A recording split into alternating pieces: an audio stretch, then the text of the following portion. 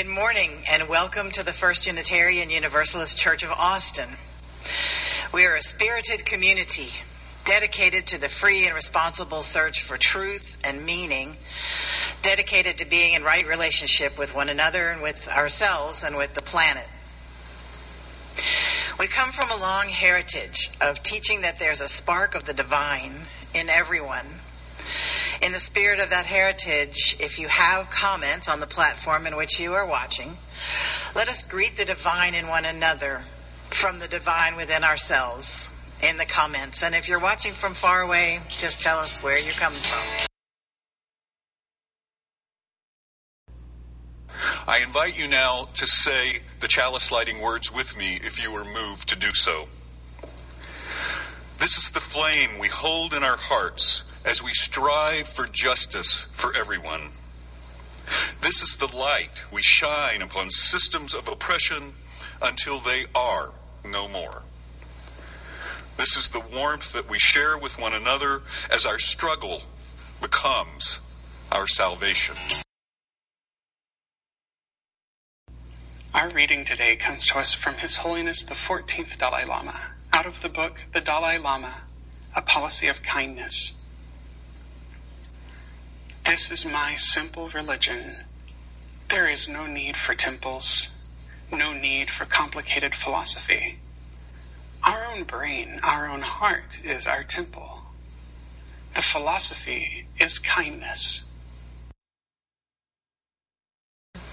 This congregation wrote a mission statement to guide its decisions as it moves into the future. We're proud of it, and we use it. And we wrote it on the wall of our sanctuary, and we say it together every Sunday. Together, we nourish souls, transform lives, and do justice to build the beloved community. If you want to know what we mean by the beloved community, go to the King Center website and look up their definition of the beloved community. That's what we mean. It's way bigger than just our beloved community of souls here at this church. Also, every week we have a moment for beloved community where we study something or learn about something we may not have known about. And today I'd like to talk to you about the wealth gap between black folks and white folks. So this wealth gap was a long time in the making, from 1619 until very recently. Let's just say it. It's still going on. I want to talk about Levittown. After the war, World War II, a man named Mr. Levitt bought up lots of potato fields in Long Island and built tract after tract after tract of houses that were affordable for the GIs and their families returning from the war. The only problem was we had lots of black GIs too, but they were not eligible to buy a house in Levittown, an affordable little house where they could build their families. There was a racial clause, right out there in plain sight, in the contract for buying a new house in Levittown, that you could not buy the house if you were not a Caucasian person. Now, if you were a Caucasian person who had bought a house and were selling it on, you could sell to a black family, which did happen. You can imagine the result. Protests, crowds, stones being thrown through that black family's windows, a cross being burned on their yard. It was ugly, trying to drive them out. And that racial clause was in there for many years. I think it was 1968 when they made it illegal to put a racial clause in your house contract. It's just so obvious that white families, and we're talking about white supremacy culture here, culture that is built so that the white people come out on top, so that white families could build wealth because your grandmother and grandfather sell their house, pass the money on to your dad and mom. Your dad and mom sell their house, pass the money on to you. I know this is oversimplified, but really, if you don't have a house, if you rent your entire life, you don't have anything to pass on to your children in terms of house wealth, land wealth. And so many more white people have house wealth and land wealth to pass on to their children generation after generation after generation. It partially explains this terrible wealth gap. We'll learn more about it later.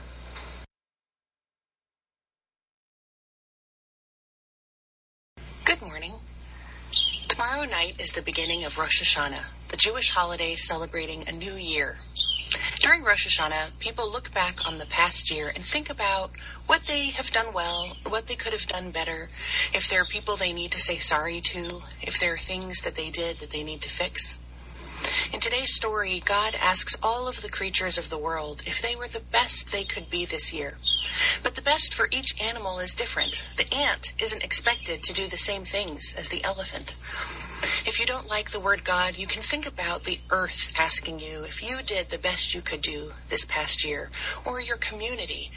What does your community need from you, or the earth, or even your own heart? Today is the Birthday of the World by Linda Heller, illustrated by Allison J. Today is the birthday of the world. Today all of God's creatures pass before God, and God asks, "This year, little giraffe, my dear little giraffe, did you eat the highest leaves on the tree, happy that I'd chosen you to make a path for the sun? This year, little giraffe, my dear little giraffe, were you the best little giraffe that you could be? This year, little elephant, my dear little elephant, did you move the downed tree, happy that I'd chosen you to keep the road clear?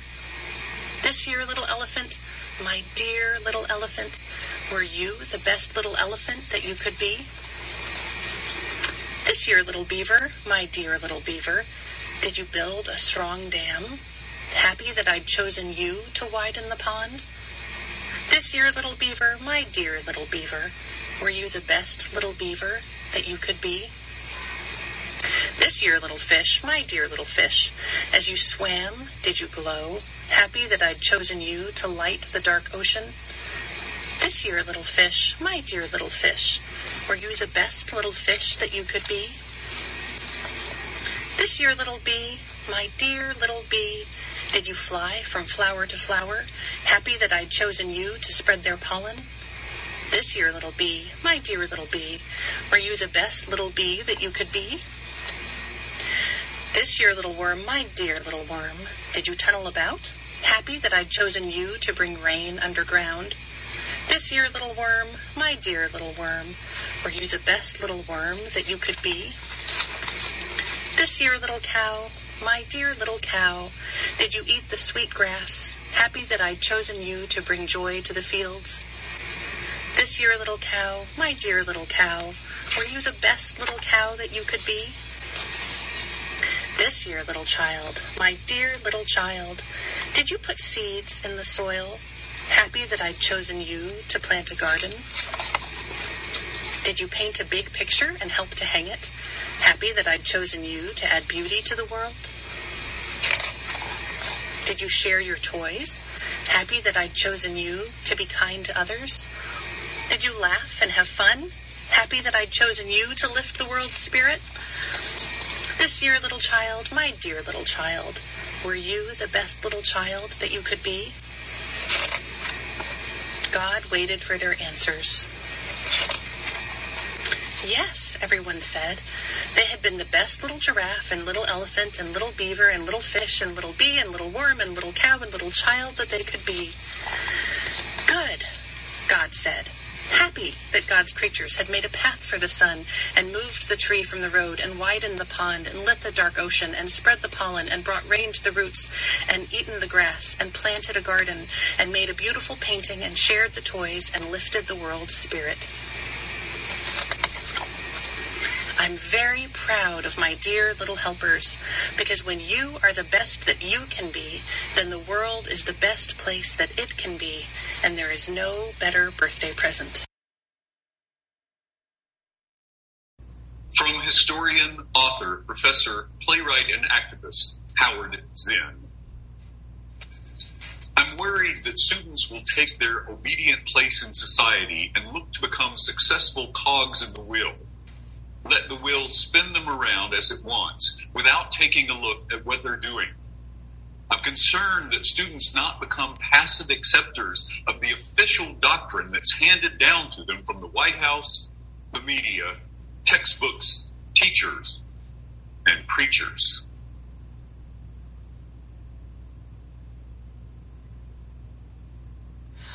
Let there now be a time for us to enter into an attitude of prayer and meditation together. As much quiet as we can get in the place where we find ourselves. Let us dive into it and think, or don't think. Breathe. Count your breaths or pray a prayer. This is the place where we speak or listen to God as we understand God, or where we just listen to our inner wisdom. Please enter with me into what Ralph Waldo Emerson, our forebear, called the wise silence.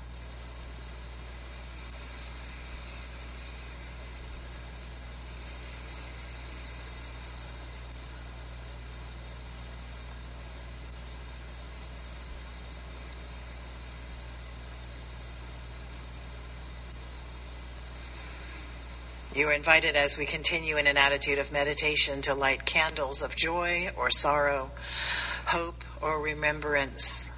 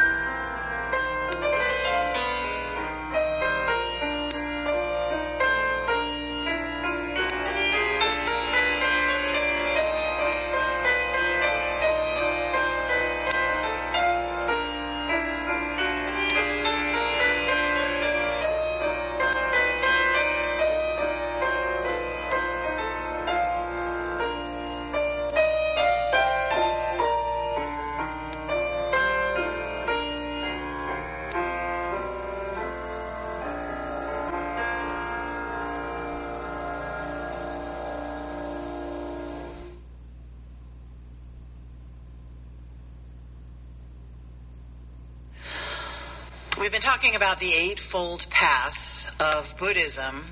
It's not a path with steps that you do one after the other. It's a braided path, things that you move in and out of or try to do all at the same time.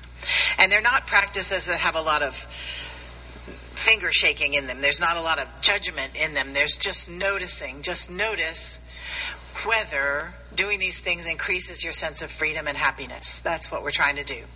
Increase our sense of freedom and happiness. So, noticing, not judging. Right now, this is Labor Day weekend, and so we're talking about right livelihood, which is one of the Eightfold Path steps or braids. When you think about work, your work that you do, you have work at home, and you have volunteer work, and you have work that you do for fun, and sometimes you have work that you do for money.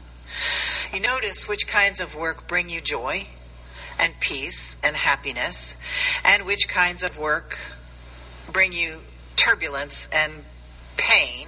Now,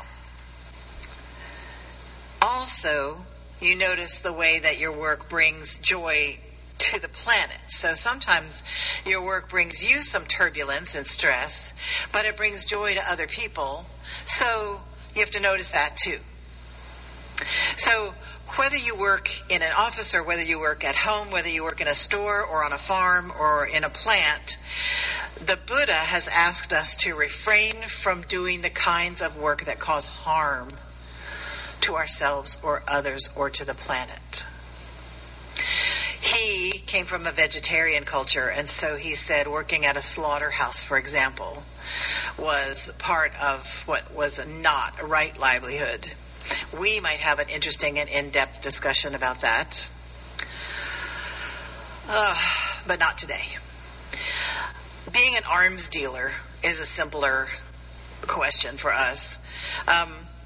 You shouldn't be an arms dealer. You shouldn't make weapons that make war and kill people, according to the Buddha. So it's not that if you're a Unitarian Universalist, you can't invest in stocks with an arms company, although that's another question for another day. But if you're a Buddhist, you can't.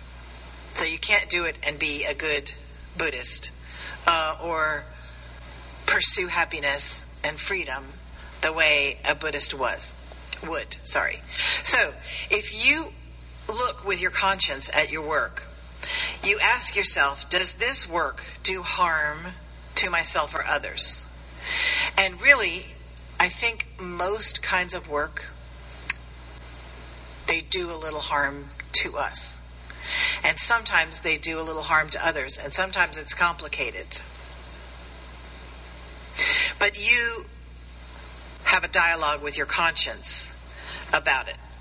And so, also have to say, given the choice, many people would not do the work that they do. They would do something different, or they would be retired or on vacation or not do the work that they do at all. Just because you need a vacation doesn't mean you're not in your right livelihood.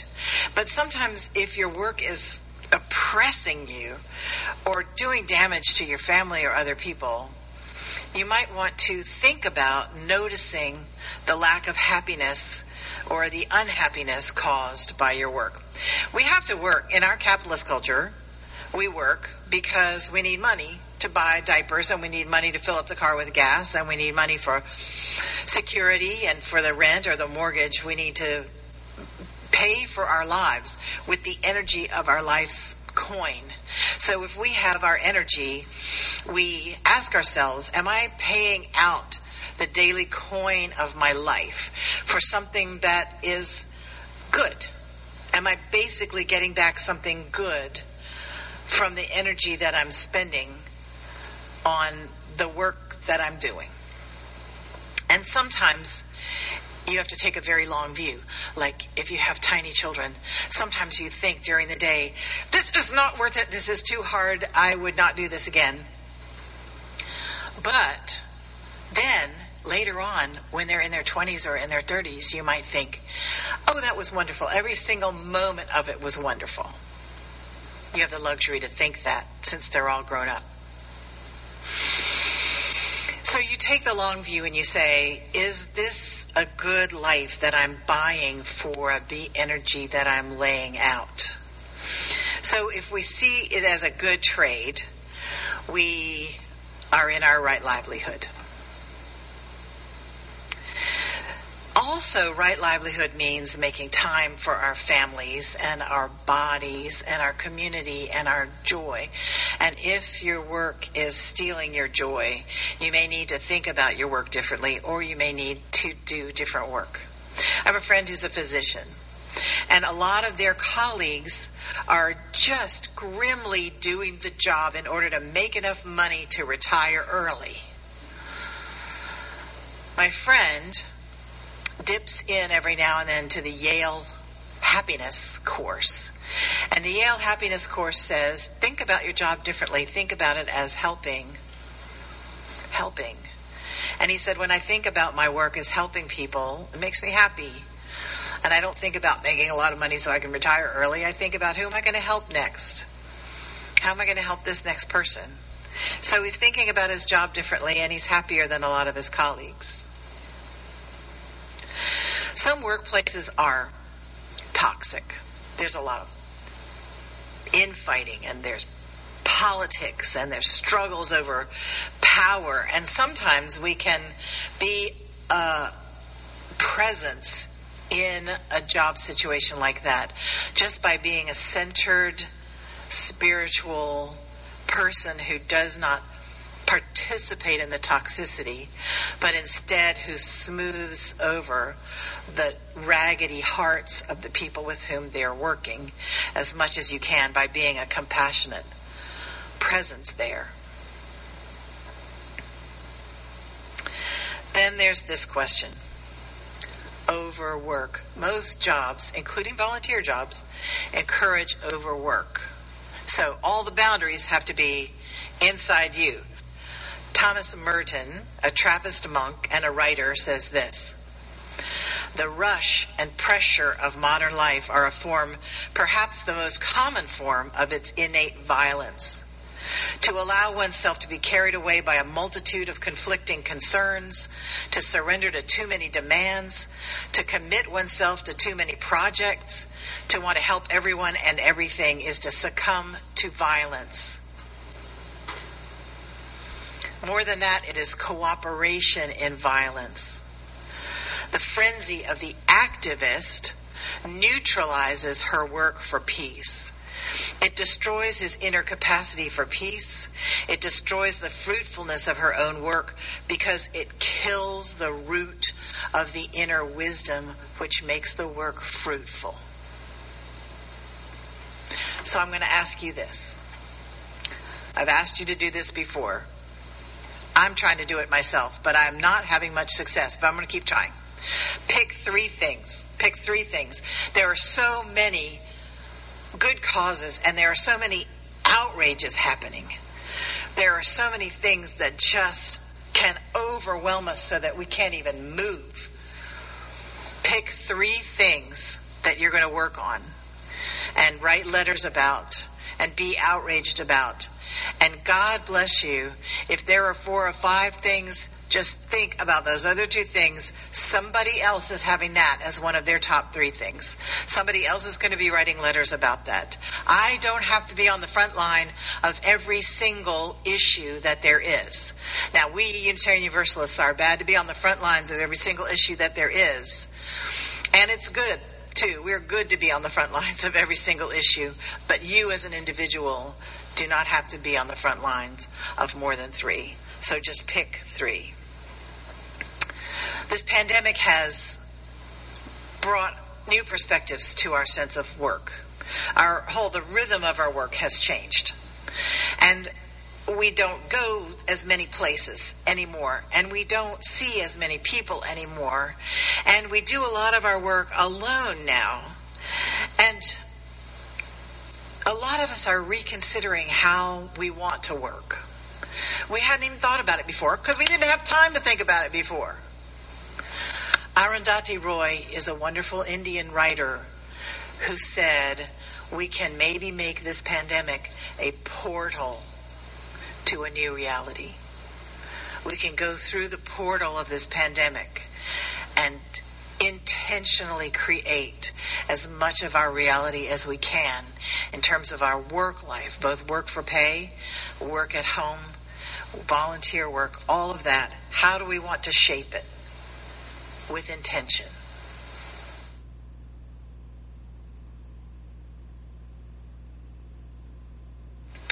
Now let there be an offering taken and gratefully received to support the mission of this congregation, the life-saving mission of this congregation.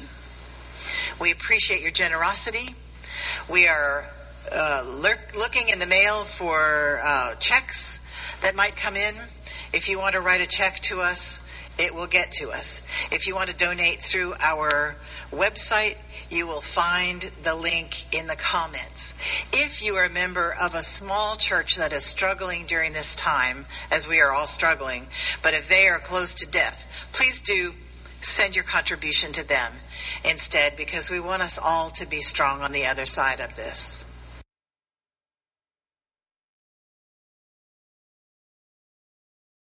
Now please join me, if you wish, in saying our words for extinguishing our chalice. We extinguish this flame, but not the light of truth, the warmth of community, or the fire of commitment. These we hold in our hearts until we are together again. The lone wild bird in lofty flight is still with thee, nor leaves thy sight. And I am thine, I rest in thee. Great Spirit, come and rest in me. Go in peace. This is a production of the First Unitarian Universalist Church of Austin. For more information, go to our website at austinuu.org.